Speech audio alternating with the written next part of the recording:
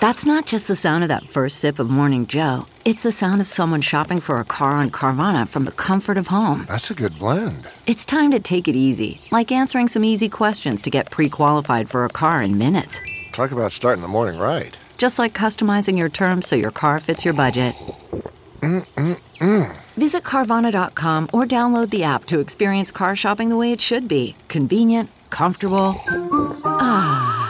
Good morning. I'm Randy Naughton at Fox 2 with your St. Louis news, driven by Bomarito Automotive Group. The Mississippi River is expected to crest today on the St. Louis riverfront. It will hit 41.2 feet, 11.2 feet above flood stage. That would be the 8th highest crest in history. The flooding has caused Illinois American Water to urge 300,000 customers across the Metro East to conserve water this morning.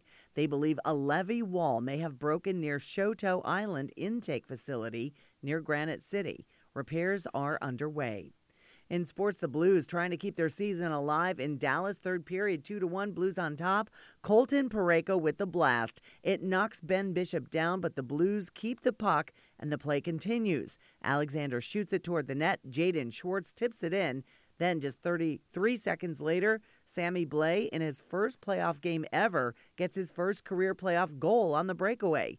Blues win it, beating the Stars 4-1 to tie the series at 3 games apiece. From the Fox 2 Weather Department, temperatures will be in the 50s this morning before warming up to near 80 degrees.